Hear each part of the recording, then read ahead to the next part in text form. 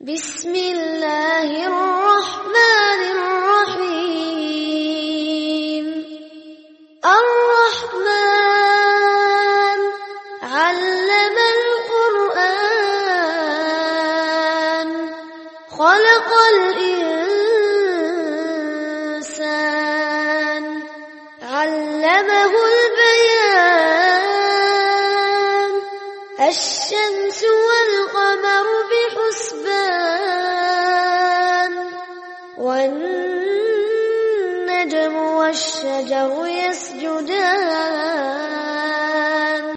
بسم الله الرحمن الرحيم الحمد لله رب العالمين والعاقبة للمتقين ولا عدوان إلا على الظالمين والصلاة والسلام على أشرف الأنبياء والمرسلين وعلى آله وأصحابه أجمعين ومن تبعهم بإحسان إلى يوم الدين أما بعد رب اشرح لي صدري ويسر لي أمري واحلل عقدة من لساني يفقهوا قولي அளவற்ற அருளாளனும் நிகரில் அன்புடனுமாகிய எல்லாம் வல்ல அல்லாஹ்வின் திருநாமம் போற்றி ஆரம்பம் செய்கின்றேன்.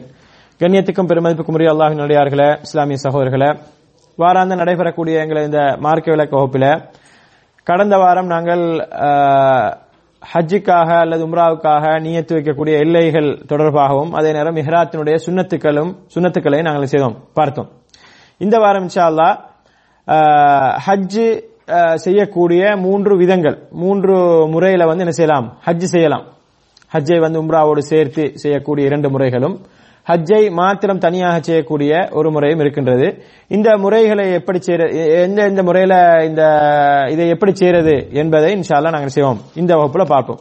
இந்த ஹஜ்ஜுடைய மூன்று வகைகள்ல முதலாவது வகையாக என்ன எதுன்னு சொன்னால் ஹஜ்ஜு தமத்துன்னு சொல்லுவார்கள். தமத்துன்னு சொன்னால் ஹஜ்ஜையும் உம்ராயும் ஒரே பயணத்துல செய்யறது. முதலாவது உம்ரா செஞ்சுட்டு அதுக்கு பிறகு இஹ்ராத்துல இருந்து நாங்க நீங்கி முடியை கத்திரிச்சிட்டு அல்லது முடியை வலிச்சிட்டு இஹ்ராத்தை விட்டு நாங்க இஹ்ராத்துல இருந்து நாங்க வெளியேறி மீண்டும் பிறை 8 யோமு தர்வியா என்று சொல்லப்படக்கூடிய பிறை 8ல என்ன செய்யறது, மீண்டும் இஹ்ராம் கட்டி ஹஜ்ஜுக்காக இஹ்ராம் கட்டி நாங்க என்ன செய்யறது, இந்த ஹஜ்ஜை ஆரம்பிக்கக்கூடிய இந்த இதுக்கு என்ன சொல்லப்படும், இந்த ஹஜ்ஜு தமத்துன்னு சொல்லப்படும். இது முதலாவது முறையான ஹஜ்ஜாக இருக்கின்றது. ஹஜ்ஜு தமத்து என்பது இன்ஷா அல்லாஹ் நான் விரிவாக பார்ப்போம் ஒன்றொன்றாக. அடுத்து ஹஜ்ஜுல் கிரான் என்று சொல்லப்படக்கூடியது இதுலயும் என்ன செய்வோம், ஹஜ்ஜையும் உம்ராவையும் ஒரே பயணத்துல செய்வோம். ஆனா ஒரே இஹ்ராமோட தான் செய்வோம். ஹஜ்ஜை முடிச்சிட்டு இஹ்ராத்தை களைய மாட்டோம். ஹஜ்ஜை முடிச்சிட்டு இஹ்ராத்தை களையாம அப்படியே இருந்து மன்னிக்கணும், உம்ராவை முடிச்சிட்டு இஹ்ராம கலையாம அப்படியே இருந்து அதுக்கப்புறம் என்ன செய்வோம், ஹஜ்ஜ ஆரம்பிப்போம். உம்ரா முடிச்சிட்டு இஹ்ராம கலையாம அப்படியே இருந்து திருப்பி ஹஜ்ஜ ஆரம்பிப்போம். இதுக்கு தான் சொல்றது என்னன்னு சொன்னால் ஹஜ்ஜுல் கிரான் என்று சொல்றது. இது இதுலயும் ஹஜ்ஜை உம்ரா ரெண்டே முதலாக உம்ரா செஞ்சுட்டு அதுக்கப்புறம் ஹஜ்ஜ செய்வோம். ஆனா இஹ்ராம கலைய மாட்டோம். இதுக்கு தமத்துக்கும் உள்ள வித்தியாசம் அதுதான், இஹ்ராம கலைய மாட்டோம்.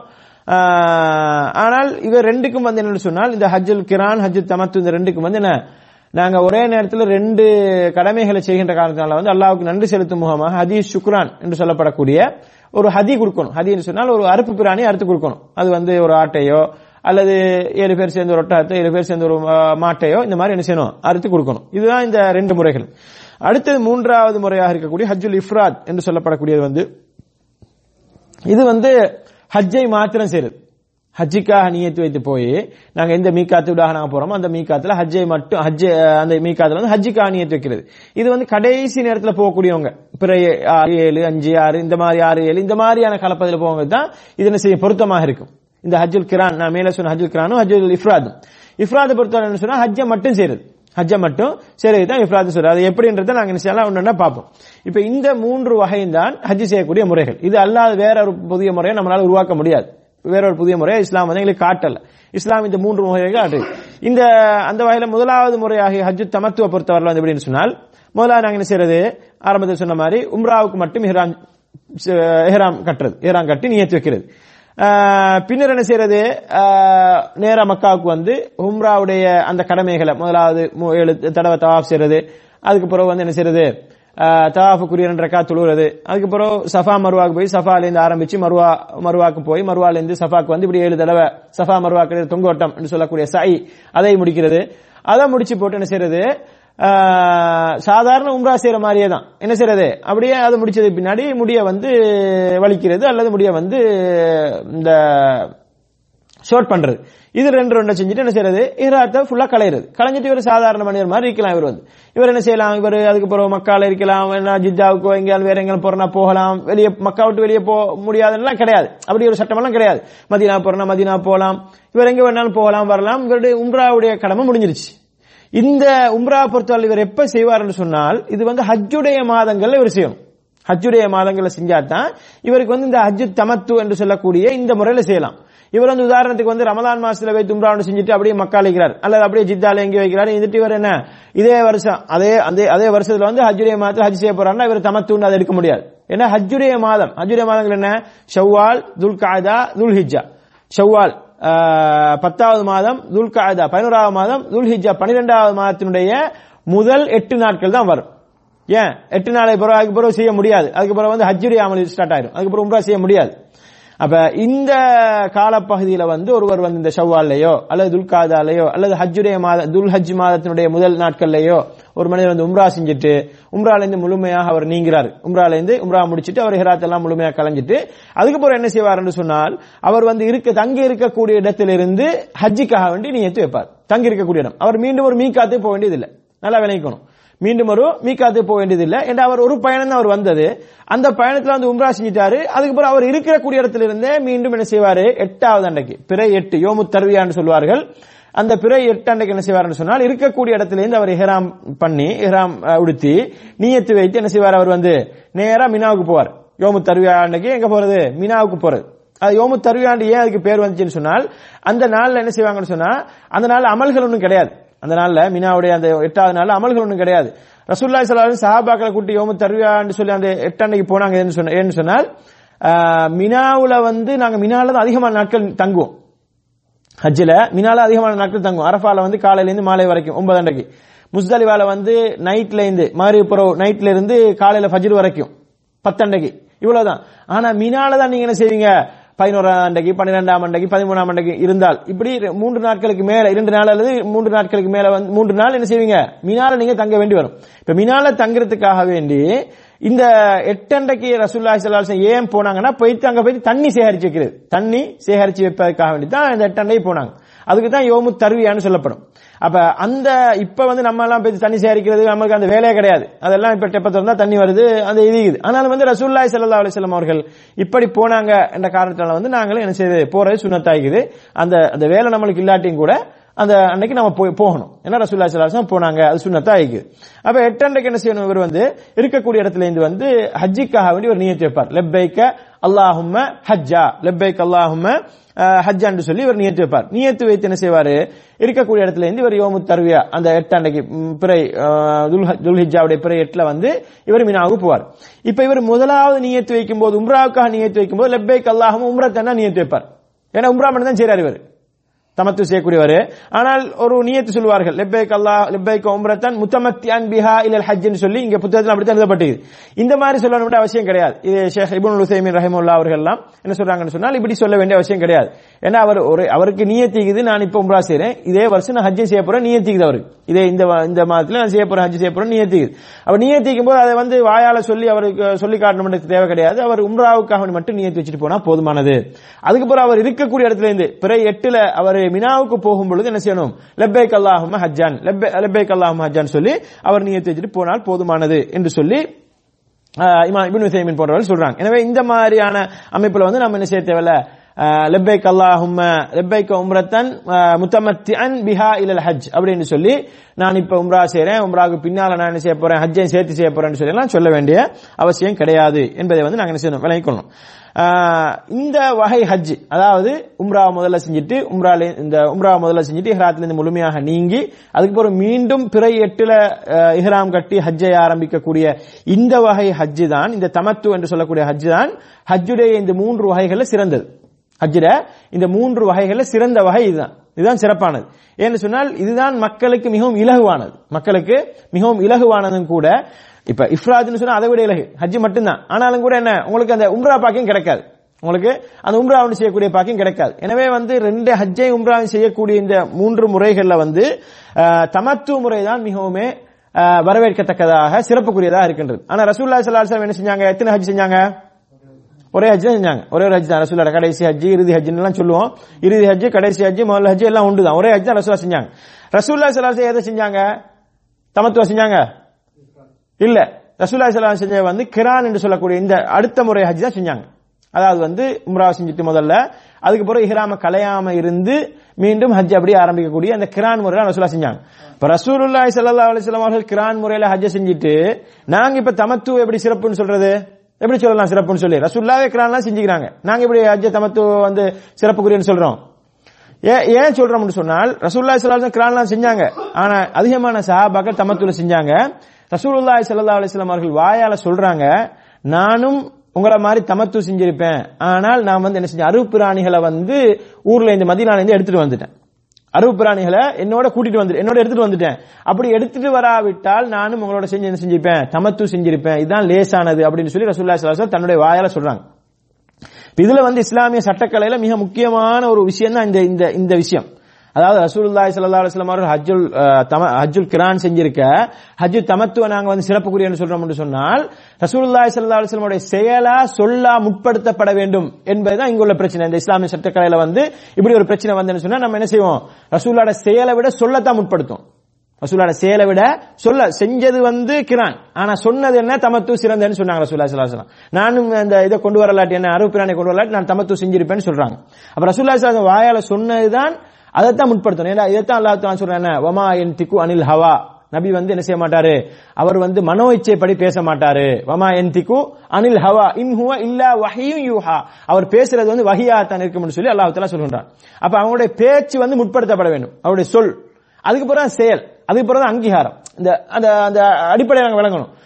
ரசூலுல்லாஹ் இது செஞ்சுக்கிறாங்களே எப்படி நாங்க இதை செய்யறது அப்படின்னு சொல்லி ஒரு மனுஷன் கேள்வி கேட்கக்கூடாது. ஏன்னு சொன்னால் ரசூலுல்லாஹ் இதை செஞ்சாலும் கூட கிரான் முறையில செஞ்சாலும் கூட தமத்துவத்தை என்ன செஞ்சாங்க, சிறந்ததுன்னு சொன்னாங்க. சமத்துவ நானும் செய்திருப்பேன் என்று சொன்னாங்க. நான் கொண்டு வரலாட்டி நான் இந்த அருவு பிரானை கொண்டு வர நான் செஞ்சிருப்பேன்னு சொன்னாங்க. அப்ப இது வந்து இஸ்லாமிய சட்டக்கலையில மிக முக்கியமான ஒரு பாயிண்ட் தான் இந்த விஷயம். இல்லையா? அப்ப அதனால வந்து ஹஜ்ஜு தமத்துவத்தை நம்ம என்ன செய்யறோம், சிறப்புக்குரியன்னு சொல்றோம். என்ன ரசூலுல்லாஹி ஸல்லல்லாஹு அலைஹி வஸல்லம் வாயால சொன்னதால ஹஜ்ஜு தமத்து சிறப்புக்குரியது. குறிப்பா வந்து ஹஜ்ஜை தொடங்குவதற்கு வெகு நாட்களுக்கு முன்பே மக்காவுக்கு வருபவர் வந்து இது சிறந்த முறையாக இருக்கின்றது. எது? இந்த தமத்து முறை. ஹஜ்ஜிக்கு முன்னாலே நேரத்தில் இப்ப நம்ம ஊர்ல இருந்தெல்லாம் என்ன செய்வாங்க, ஒரு மாசத்துக்கு முன்னாடி 40 நாளைக்கு முன்னாடி எல்லாம் வந்துருவாங்க ஹஜ்ஜிக்காக வேண்டி. இப்படி வரவங்களுக்கு வந்து இந்த கிரான் முறையில வந்து செய்யறது ரொம்ப கஷ்டம். அவங்களுக்கு வந்து இப்ப உம்ராவை செஞ்சுட்டு அப்படியே அதே இஹ்ராத்தோட அவ்வளவு காலம் இருக்க முடியாது, 30-40 நாட்கள் இருக்க முடியாது. அப்ப இந்த தமத்துவ முறை தான் மிக லேசானது. எனவே வெகு தூரத்திலிருந்து வரக்கூடியவர்களுக்கு இது மிகவும் சிறந்தது. அதே நேரம் வந்து பின்னர் மக்காவில் அவர் இருக்கும் இடத்திலிருந்து ஹஜ்ஜிக்காக மீண்டும் ஒரு முறை இஹ்ராம் செய்ய வேண்டும். அப்பொழுது வந்து லப்பைக் அல்லாஹும்ம லப்பைக் ஹஜ்ஜன் அல்லது லப்பைக் அல்லாஹும்ம ஹஜ்ஜன் என்று சொல்லி இவர் என்ன செய்யணும், நியத்து வைத்துக் கொள்ள வேண்டும். இப்படி நியத்து வைத்து பிற ஏட்டில் வந்து என்ன செய்வாரு, இவர் வந்து மினாவுக்கு போவார். அப்ப இப்படி இவர் ஒரே பயணத்துல வந்து 2 அமல்களை, ஒரு உம்ராவையும் ஒரு ஹஜ்ஜையும் செய்வதற்காக வேண்டி என்ன செய்வார், இவர் வந்து அல்லாஹ்வுக்காக வேண்டி அல்லாஹ்வுக்கு நன்றி செலுத்தும் முகமாக ஒரு ஆட்டை குர்பானி கொடுப்பார். ஒரு ஆட்டை வந்து ஹதிய ஷுக்ரான் என்று சொல்வார்கள், வந்து ஹதியுல் குஃப்ரான் என்று சொல்வார்கள். அதுதான் தம் என்று சொல்லுவாங்க மக்கள். தம் கொடுக்கணும். தம்ன்றது வந்து என்ன சொன்னா ஒரு குற்றச்செயல், ஒரு அதாவது ஒரு பாவத்தை நாங்கள் செய்யறதுக்காக, அதாவது ஹஜ்ஜில தடை செய்யப்பட்ட ஒன்றை செய்ததற்காக குற்ற பரிகாரத்துக்கான கொடுக்கிறது தான் ஹதியுல் குஃப்ரான் என்று சொல்வார்கள், அல்லது தம் என்று சொல்வார்கள். தம் என்று மக்கள் பாதிப்பார்கள். ஆனால் இங்க வந்து கொடுக்கிறது வந்து இதையும் வந்து நாங்க தம் கொடுக்கணும்னு சொன்னா அது பிள்ளை, தம் இல்லது. இது வந்து அல்லாஹ்வுக்கு நன்றி, நம்ம செஞ்ச குற்றத்துக்காக வேண்டி கொடுக்கல. இது வந்து நம்ம என்ன, நம்மளுக்கு ஒரு 2 காரியத்தை ஒரே நேரத்தில் செய்ய முடிஞ்சிச்சு, இதுக்கு அல்லாஹ் தஆலா எங்களுக்கு உதவி செஞ்சானேன்னு சொல்லி அதுக்கு அல்லாஹ்வுக்கு நன்றி செலுத்தும் முகமா ஹதியு ஷுக்ரான் என்று சொல்லி இதுக்கு சொல்லப்படும். இது வந்து ஒரு ஆட்டையும் கொடுக்கலாம், ஒரு ஆட்டையும் கொடுக்கலாம். அதே நேரம் 7 பேர் சேர்ந்து ஒரு மாட்டையோ ஒரு ஒட்டகத்தையோ என்ன செய்யலாம், கொடுக்கலாம். ஒருத்தர் ஒரு ஒட்டகத்தை கொடுக்கலாம்னா கொடுக்கலாம், அது தடையும் கிடையாது. ஆக குறைய உள்ள கணக்கு என்னன்னு சொன்னால் 7 பேர் சேர்ந்து ஒரு ஒட்டகத்தை கொடுக்கிறது, 7 பேர் சேர்ந்து ஒரு மாட்டை கொடுக்கிறது. ரசூலுல்லாஹி ஸல்லல்லாஹு அலைஹி வஸல்லம் கிட்டத்தட்ட 70க்கும் மேற்பட்ட ஒட்டகங்களை வந்து என்ன செய்யறாங்க, அறுக்குறாங்க. எங்க அவருடைய ஹஜ்ஜில வந்து கிட்டத்தட்ட 70 ஒட்டகங்களை வந்து அறுத்தார்கள். அதுல சில ஒட்டகங்கள் 48 ஒட்டகங்கள் அல்லது சரியான எண்ணிக்கை ஞாபகம் இல்லை, இப்படி ஒரு தொகை எண்ணிக்கையை வந்து ரசூலுல்லாஹ்வுடைய கையாலே அறுத்துட்டு அதுக்கு மேல அறுக்க முடியல ரசூலுல்லாஹ். அலிகள் எல்லாம் அவனை கூப்பிட்டு கொடுக்குறாங்க, அறுக்க சொல்லி அறுக்கிறாங்க, மற்றதெல்லாம் அறுக்கிறாங்க. இதெல்லாம் மதீனாவிலிருந்து கொண்டு வந்தது. சரியா? அப்ப அதனால வந்து இந்த தமத்துவ முறையில ஒரு மனிதன் ஹஜ் செய்ய வருவாரே ஆனால், ஹஜ் செய்வாரே ஆனால் உம்ராவை முதல்ல செஞ்சுட்டு அதுக்கப்புறம் இஹ்ராத் முழுமையாக நீங்கி மீண்டும் 8 அண்டைக்கு இருக்கக்கூடிய இடத்துல இருந்து இஹ்ராம் கட்டி நியத்து வச்சு அவருடைய ஹஜ்ஜை ஆரம்பிப்பார் சொன்னால் இதுக்காக வேண்டி அவர் என்ன செய்யணும், ஒரு ஆட்டை அல்லது அப்ப ஒரு ஆடுனா 2 ஆடு கொடுக்கலாம்னு கேட்டா ஒருத்தருக்கு நினைச்சா கொடுக்கலாம், அவரோட விருப்பமா 3 ஆடு 10 ஆடு கொடுக்க போறான்னா கொடுக்கலாம், 2 ஒட்டகம் 3 அது கொடுக்கலாம். ஆக குறைந்த கணக்கு என்ன ஒரு ஆடு அல்லது வந்து என்ன செய்யறது 7 பேர் சேர்ந்து ஒரு மாடு, 7 பேர் சேர்ந்து ஒரு ஆடு என்ற கணக்குல கொடுக்கணும். இதுல வந்து இன்னொரு சட்டம் இருக்குது, முக்கியமான சட்டம். நம்ம ஹஜ் பாடம் படிக்கும் போது ஆரம்பத்தில் நம்ம சொன்னோம், அல்லாஹ் தஆலா ஹஜ்ஜுடைய வசனங்கள் தொடர்பாக ஹஜ் சம்பந்தமான வசனங்களை சூரத்துல் பக்ரால சொல்லி கொண்டு வந்து என்ன சொல்றான்னு சொன்னால், இந்த தமத்துவ பத்தி அல்லாஹ் சொல்றான். ஃபமன் தமத்த பில் ஹஜ் இலல் உம்ரா, ஒரு மனிதர் வந்து ஹஜ்ஜையும் உம்ராவையும் வந்து ஒரே பயணத்துல செய்யறார். தமத்துவ பத்தி அல்லாஹ் குர்ஆன்ல சொல்றான். அப்படி நீங்க செய்வீங்கன்னு சொன்னால், அப்படி செஞ்சு அவர் என்ன செய்யணும், அல்லாஹ்வுக்கு நன்றி செலுத்தும் முகமா ஒரு ஆடு கொடுக்கணும். அதுக்கு அவர் சக்தி பெறலன்னு சொன்னா அவர் என்ன செய்யணும், ஸலாஸத்து அய்யாமின் ஃபில் ஹஜ்ஜி வ ஸபஅத்தின் இதா ரஜஅத்தும், அதாவது அவர் என்ன செய்யணும், 3 நாட்கள் ஹஜ்ஜில வந்து அவர் நோன்பு நோக்கணும். 3 நாட்கள் ஹஜ்ஜில் அவர் நோன்பு நோக்கணும். அவர் ஊருக்கு திரும்பினதுக்கு பின்னால் அவர் என்ன செய்யணும், 7 நாட்கள் நோன்பு நோக்கணும். இதுக்கு இந்த 10 நாட்கள் தில்க அஷரத்துன் காமிலா, இந்த 10 நாட்கள் வந்து அவர் என்ன செய்யணும், நோன்பு நோக்கணும். எதுக்காக வேண்டி, அவரால் தமத்து செஞ்சிட்டாரு, ஆனா அவருக்கு குர்பான் கொடுக்கக்கூடிய அளவுக்கு அவருக்கு வசதி இல்லை. குர்பான் கொடுக்கக்கூடிய அளவுக்கு அவருக்கு வசதி இல்லை. ஆட்டையோ அல்லது 7 பேர் சேர்ந்து ஒரு மாட்டையோ ஒட்டகத்தையோ கொடுக்கக்கூடிய அளவுக்கு அவருக்கு வசதி இல்லைன்னு சொன்னால், அவர் ஹஜ்ஜில் இருக்கக்கூடிய காலப்பகுதியில 3 நாட்கள் அவர் மக்காவில் வைத்து என்ன செய்வாரு, 3 நாட்கள் வந்து அவரு நோன்பு பிடிப்பாரு. ஊருக்கு சென்றதுக்கு பிறகு வந்து அவர் என்ன செய்வாரு, 7 நாட்கள் நோன்பு பிடிப்பார். இந்த 3 நாட்களை பொறுத்தவரை வந்து இவர் என்ன செய்யலாம், ஐயாமு தஷ்ரீக்னு சொல்லப்படக்கூடிய பிறை 11, 12, 13 ஆகிய இந்த நாட்கள் வந்து நோன்பு பிடிக்க தடை செய்யப்பட்ட நாட்கள், துல்ஹஜ் மாதத்தினுடைய இந்த நாட்களை கூட அவர் பிடிச்சிக்கலாம். இந்த நாட்கள்ல கூட அவர் ஏன்னா அவருக்கு அந்த ஒரு நிர்பந்தம் இருக்கின்ற காரணத்தினால், அவருக்கு என்ன அவருக்கு அறுக்கக்கூடிய அறிவிப்பு நான் இல்லாத காரணத்தில் அவர் பிடிச்சிக்கலாம். அப்படி இல்லாம அவர் சுணங்கி பிடிக்க போறாரு, பிறை 15, 16, 14 பிடிக்க அது வேணா பிடிச்சிக்கலாம். அவருக்கு வந்து மக்கள் இருக்கக்கூடிய காலத்தில் எப்ப வேணா பிடிச்சிக்கலாம். ஆனா தடை செய்யப்பட்ட நாட்கள்ல கூட, மற்ற மக்களுக்கு பிடிக்க முடியாத நாட்கள்ல கூட இவருக்கு பிடிச்சிக்கலாம். பிறை 11, 12, 13 ஆகிய நாட்கள்ல இவர் விரும்பினா பிடிச்சிக்கலாம். அடுத்த 7 நாட்களை வந்து அவர் ஊருக்கு போனது பிறகு பிடிக்கணும். இப்ப இதுதான் இந்த தமத்துவ தொடர்பான சுருக்கமான சட்டங்கள். இன்ஷா அல்லாஹ் மற்ற விஷயங்களை வந்து நம்ம ஹஜ்ஜுடைய மற்ற முறைகள், கல்லறிறது, மற்ற விஷயங்களை இன்ஷா அல்லாஹ் பின்னாடி பார்க்கலாம். இது தமத்துவ சம்பந்தமா. அடுத்து வந்து கிரான் என்று சொல்லப்படக்கூடிய ஹஜ்ஜையும் உம்ராவையும் ஒரே பயணத்துல செய்யறது, ஆனா என்ன செய்யறது இல்ல, ஒரே இஹ்ராத்தோட செய்யறது. அதுல வந்து இன்னொரு சட்டம் என்னன்னு சொன்னால், இந்த ஹஜ் உம்ரா இரண்டையும் சேர்ந்துதான் இஹ்ராம் கட்டணும். இஹ்ராம் கட்டும் பொழுதே ஹஜ்ஜுக்கும் உம்ராவுக்கும் சேர்த்து அவர் நியத் வைக்கணும். தமத்துவ மாதிரி உம்ராவுக்கு மட்டும் நியத் வைக்க முடியாது. இவர் ரெண்டையும் செய்யறாரு. இது நியத்து வைக்கும் போதே என்ன செஞ்சிடணும், இவர் வந்து ரெண்டுக்கும் சேர்த்து நியத்து வச்சிடணும். ஏன்னா இவர் வந்து தமத்துவ மாதிரி 8 அன்னைக்கு திருப்பி இஹ்ராம் கட்டுறது கிடையாது, திருப்பி நியத்து வைக்கிறது கிடையாது இவர். அப்ப இவர் அங்க வைக்கும் போது, மீகாத் வைக்கும் போது ரெண்டுக்கு சேர்த்து என்ன செஞ்சிடணும், இவர் வந்து லப்பைக்க உம்ரத்தன் வ ஹஜ்ஜா, லப்பைக் அல்லாஹும்ம உம்ரத்தன் வ ஹஜ்ஜான்னு சொல்லி ரெண்டையும் சேர்த்து என்ன செஞ்சிடணும், இவர் வந்து ஹஜ்ஜிக்கும் உம்ராவுக்கும் நான் செய்றேன், நியத்து வைக்கின்றேன் என்று சொல்லி அவர் என்ன செஞ்சிடணும், அவர் வந்து இந்த வாசகங்களை சொல்லணும். இவர் ரெண்டுக்கும் ஹஜ்ஜுக்கும் உம்ராவுக்கும் சேர்த்து இவர் வந்து என்ன செய்வார், ஆரம்பமாக உம்ரா செய்து விட்டு பின்னர் அந்த இஹ்ராமுடனேயே துல்ஹஜ் 10ஆம் நாள் வரைக்கும் இருப்பார். ஏன்னா 8ஆம் நாளைக்கு ஹஜ் ஸ்டார்ட் ஆயிருது, 9 அன்னைக்கு அரஃபாவுக்கு போகணும், 9 நைட்டுக்கு முஸ்தலிஃபாவுக்கு வரணும், 10 அன்னைக்கு மினாவுக்கு வந்து கல் எறிஞ்சிட்டு குர்பானை கொடுத்துட்டு முடிய வலிச்சிட்டு தான் என்ன செய்வார், அவர் வந்து இஹ்ராத்தை களைவார்.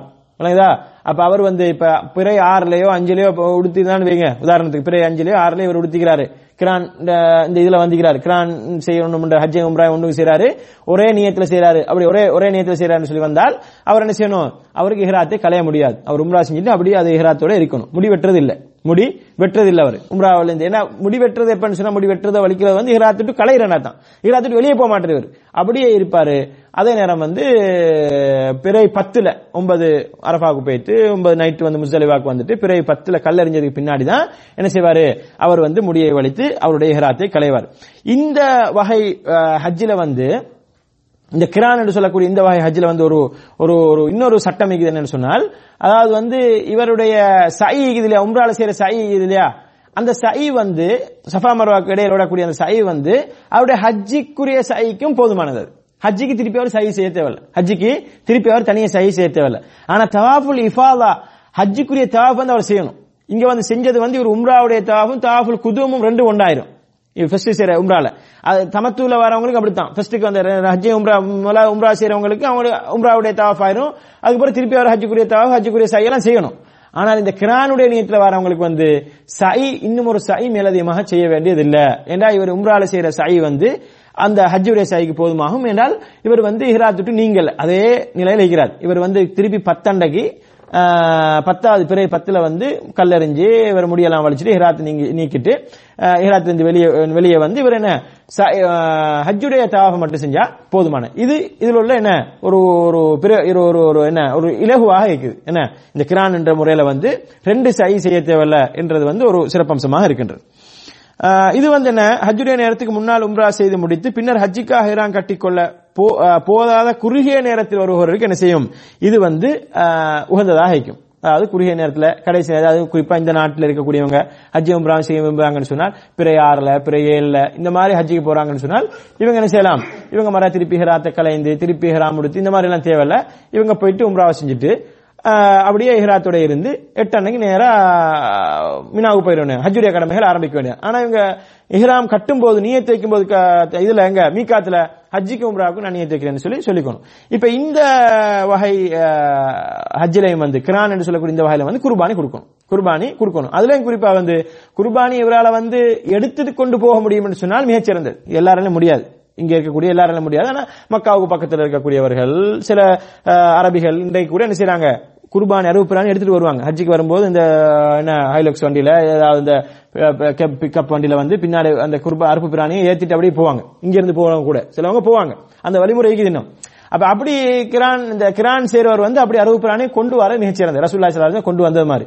ஆனா எல்லாரும் கொண்டு வர முடியுமா, இது கட்டாயமாக்க முடியாது, எல்லாரும் கொண்டு வர முடியாது. முடியாதவர்கள் அங்க என்ன செய்யலாம், அங்கே காசு கட்டி அவர் குர்பானியை கொடுத்துடலாம். ஆனா வந்து கொண்டு வர முடியுமானாலும் கொண்டு வரலாம். இதுதான் இந்த கிரான் சம்பந்தமான விஷயம்.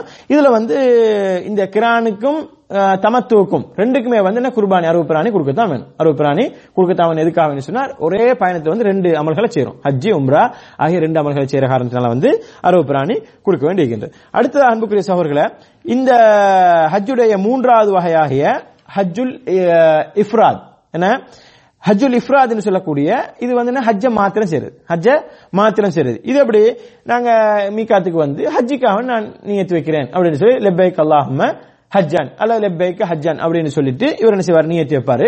நியத்து வைத்து என்ன செய்வாரு, இவர் வந்து நேரா மக்காவுக்கு வந்து தவாஃபுல் குதூம செய்வார். தவாஃபுல் குதூம்னு சொன்னா இது வந்து ஹஜ்ஜுடைய சுன்னத்துல ஒரு விஷயம். நான் பின்னால பாப்போம் இன்ஷா அல்லாஹ். ஹஜ்ஜுடைய முக்கியமான செய்ய வேண்டிய ஒரு சுன்னத்துகள் ஒன்று வந்து தவாஃபுல் குதூம். தவாஃபுல் குதூம் என்ன, வரவேற்பு தவாஃப்னு சொல்லுவோம் இல்லையா, அந்த ஆரம்ப தவாஃப், அந்த தவாஃப் செய்வார்.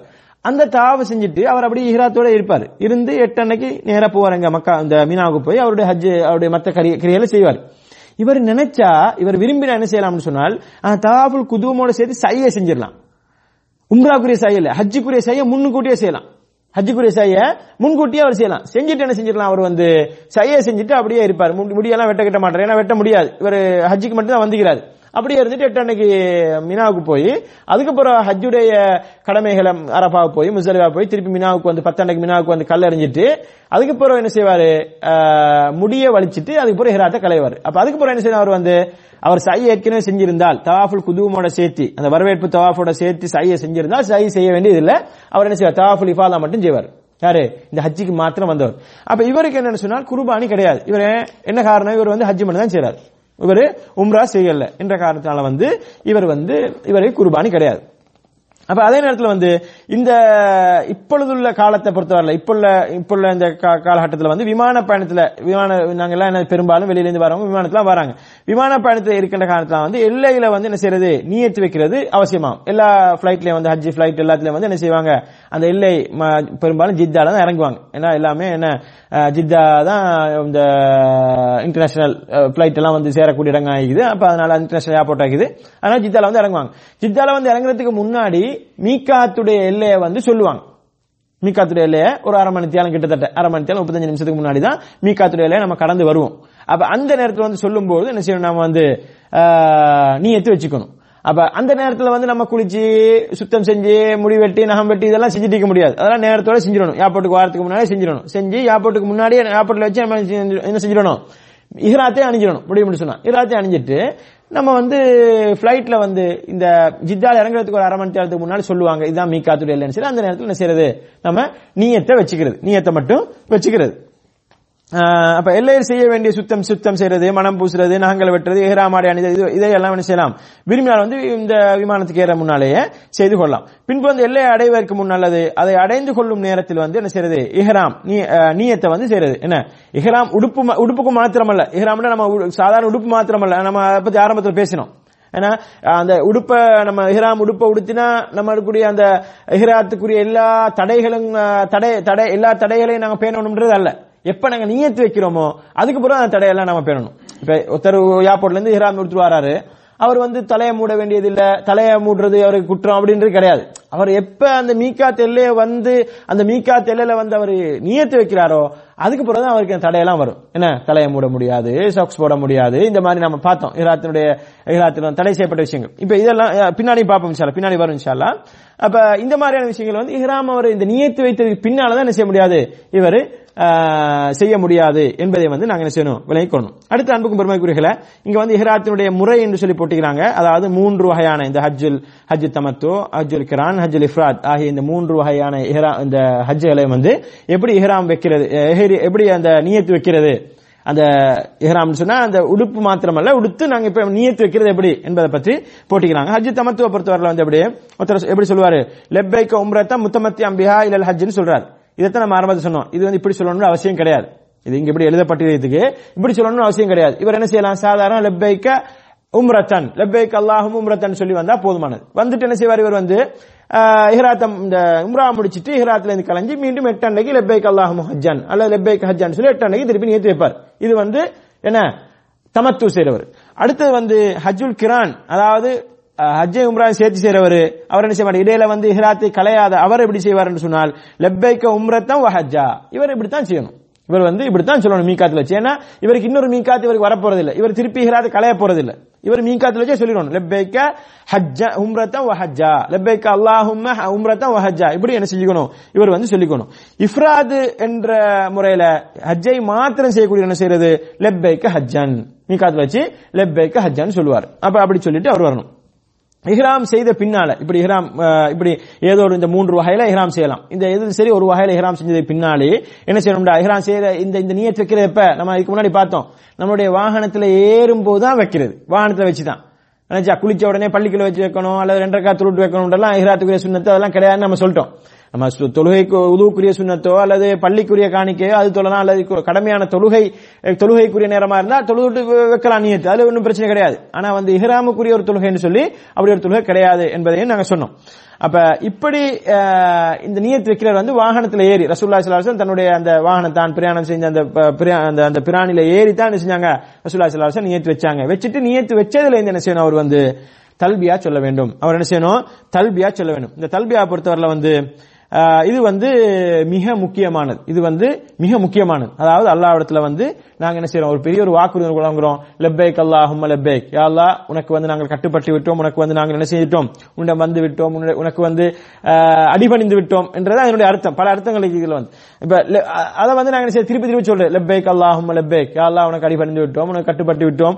லெப்பைக் நான் திருப்பியும் சொல்றது என்ன, உனக்கு கட்டுப்பட்டு விட்டோம் அப்படின்னு சொல்லிட்டு லா ஷரீக லக், யா அல்லாஹ் உனக்கு என்ன இணை துணை எதுவும் கிடையாது, உனக்கு எதுவுமே உனக்கு இணையாக்க முடியாது, நீ தனித்தவன், நீ மாத்திரம் தான் வணக்கத்துக்குரியவன் என்பதை சொல்லிட்டு லப்பைக் யா அல்லாஹ் உனக்கு என்ன நாங்கள் வந்து கட்டுப்பட்டுட்டோம் மீண்டும் சொல்லிட்டு என்ன சொல்றோம், இன்னல் ஹம்த வன் நிஅமத லக வல் முல்க், யா அல்லாஹ் உனக்கு புகழ் அனைத்தும், அதே நேரம் எல்லா விதமான அருட்கொடைகளும், அதே நேரம் எல்லா விதமான ஆட்சி அதிகாரங்களும், இதெல்லாம் உனக்கே உரியது. ஆட்சி அதிகாரம், புகழ், நிஅமத்துக்கு அருட்கொடைகள் இவை அனைத்தும் உனக்கே உரியதுன்னு சொல்லிட்டு லக்கவல் முல்க், யா அல்லாஹ் லக்கவல் முல்க் லா ஷரீக லக், அதே நேரம் யா அல்லாஹ் உனக்கு என்ன எந்த ஒரு இணையதனும் கிடையாது என்று மீண்டும் ஒரு முறை என்ன செய்யறோம், அல்லாஹ்விடத்துல வந்து ஒரு உறுதி பிரமாணம் மாதிரி நான் கொடுக்கிறோம். யா அல்லாஹ் உனக்கு கட்டுப்பட்டு விட்டோம், உனக்கு செவிசாய்த்து விட்டோம், உனக்கு எந்த ஒரு இணைதினையும் கிடையாது, அவனை புகழ்ந்து யா அல்லாஹ் உனக்கே தான் எல்லா விதமான புகழ்ச்சி, எல்லா விதமான அருட்கொடைகள், எல்லா ஆட்சியரும் உனக்கே உரியது என்று சொல்லிட்டு மீண்டும் என்ன சொல்றோம், யா அல்லாஹ் உனக்கு எந்த ஒரு இணைதுணையும் கிடையாது, உனக்கு எந்த ஒரு இணைதுணையும் கிடையாது, நீ தனித்தவன், உனது ஏகத்துவத்தை நான்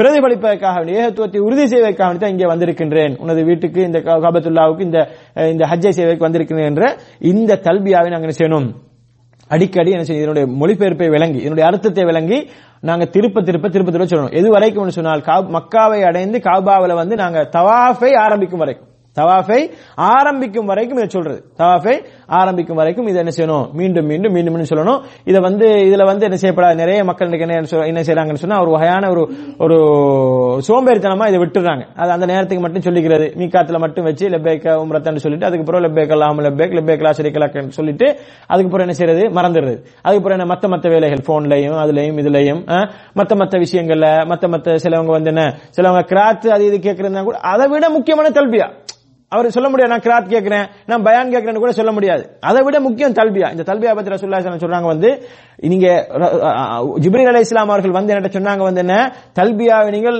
உரத்த குரலில் சொல்லுங்கள், தல்பியாவை நீங்கள் உரத்த குரலில் சொல்லுங்கள், உங்களை சஹாபாக்கள் உங்களை தோழர்களுக்கு ஏவுங்கள் என்று சொல்லி ஜிப்ரீல் அலைஹிஸ்ஸலாம் அவர்கள் என்னிடம் சொன்னார்கள் என்று ரசூலுல்லாஹி ஸல்லல்லாஹு அலைஹி வஸல்லம் சொல்றாங்க. அந்த அளவுக்கு முக்கியமான தல்பியா. எவ்வளவு உரத்த குரல் சொல்றோமோ அவ்வளவு இதுக்கு அவ்வளவு உரத்த குரல்ல நாங்க என்ன செய்யணும், இதை சொல்லணும். ஏன்னா இது ஏகத்துவ நாதம், இது அல்லாஹ்விடத்தில் நாங்க சொல்லக்கூடிய மிகப்பெரிய ஒரு வாக்குறுதி இது. அப்ப இதை நாங்க சொல்றது மூலமாக ரசூலுல்லாஹி ஸல்லல்லாஹு அலைஹி வஸல்லம் இன்னும் ஒரு பிரயோசனத்தை சொன்னார்கள். இதுல இதை கேட்கக்கூடிய எந்த ஒரு மரமாக இருந்தாலும் சரி, செடியாக இருந்தாலும் சரி, கற்களாக இருந்தாலும் சரி, எதுவாக இருந்தாலும் கூட நாங்க சொல்லக்கூடிய தல்பியாவை எல்லாத்துக்குமே கேட்கக்கூடிய தன்மை இருக்குது. அல்லாஹ்வுடைய ஸல்லல்லாஹு சொல்றாங்க, அல்லாஹ்வும் சொல்றாங்க எல்லாமே தஸ்பீஹ் செய்து எல்லா பொருட்களும் பேச முடியாதுக்கு எல்லாமே தஸ்பீஹ், அது நம்மளுக்கு தெரியாது. எல்லா உயிரினங்களும் தஸ்பீஹ் செய்து அல்லாஹ் தஆலா சொல்றான், குர்ஆன்லயே சொல்றான். அப்ப இந்த உயிரினங்கள், மரம், கற்கள் இது போன்றவைகள் கூட என்ன செய்யுது, இந்த தல்பியாவை எங்களுடைய தல்பியாவை கேட்டால் எதெல்லாம் எங்களுடைய தல்பியாவை கேட்குதோ அதுவெல்லாம் நாளை மறுமையில எங்களுக்காக சாட்சி சொல்ல வரும்னு சொல்லி ரசூலுல்லாஹி ஸல்லல்லாஹு அலைஹி வஸல்லம் சொல்றாங்க. நாளை மறுமையில எங்களுக்காக சாட்சி சொல்ல வரும்னு சொல்றாங்க. அப்ப இவ்வளவு பெரிய ஒரு நன்மையை நம்ம என்ன செய்யறோம், அதை செய்யாம நம்ம நிறைய பேர் என்ன செய்யறோம், தல்பியாவை சொல்றது இல்ல, அதை சொல்றது வெக்கம் மாதிரி. அதை யாருமே இப்ப பஸ்ல போறவங்க யாருமே சொல்ல மாட்டாங்க. யாருமே சொல்லலன்ற நம்மளுக்கு ஒரு பிரச்சனை கிடையாது, நம்ம சொல்ல வேண்டியதான். பெண்களை பொறுத்தவரை என்ன செய்யணும், அவங்களும் சொல்லணும், ஆனா சத்தத்தை வச்சு சொல்ல முடியாது, பக்கத்தில் இருக்க கேட்கக்கூடிய அளவுக்கு பெண்கள் சொல்லணும். தல்பியாவுடைய விஷயம் என்பது மிக முக்கியமானது. இன்றைக்கு மக்களால் மறக்கடிக்கப்பட்ட ஒரு சுன்னாவாக இருக்கின்றது.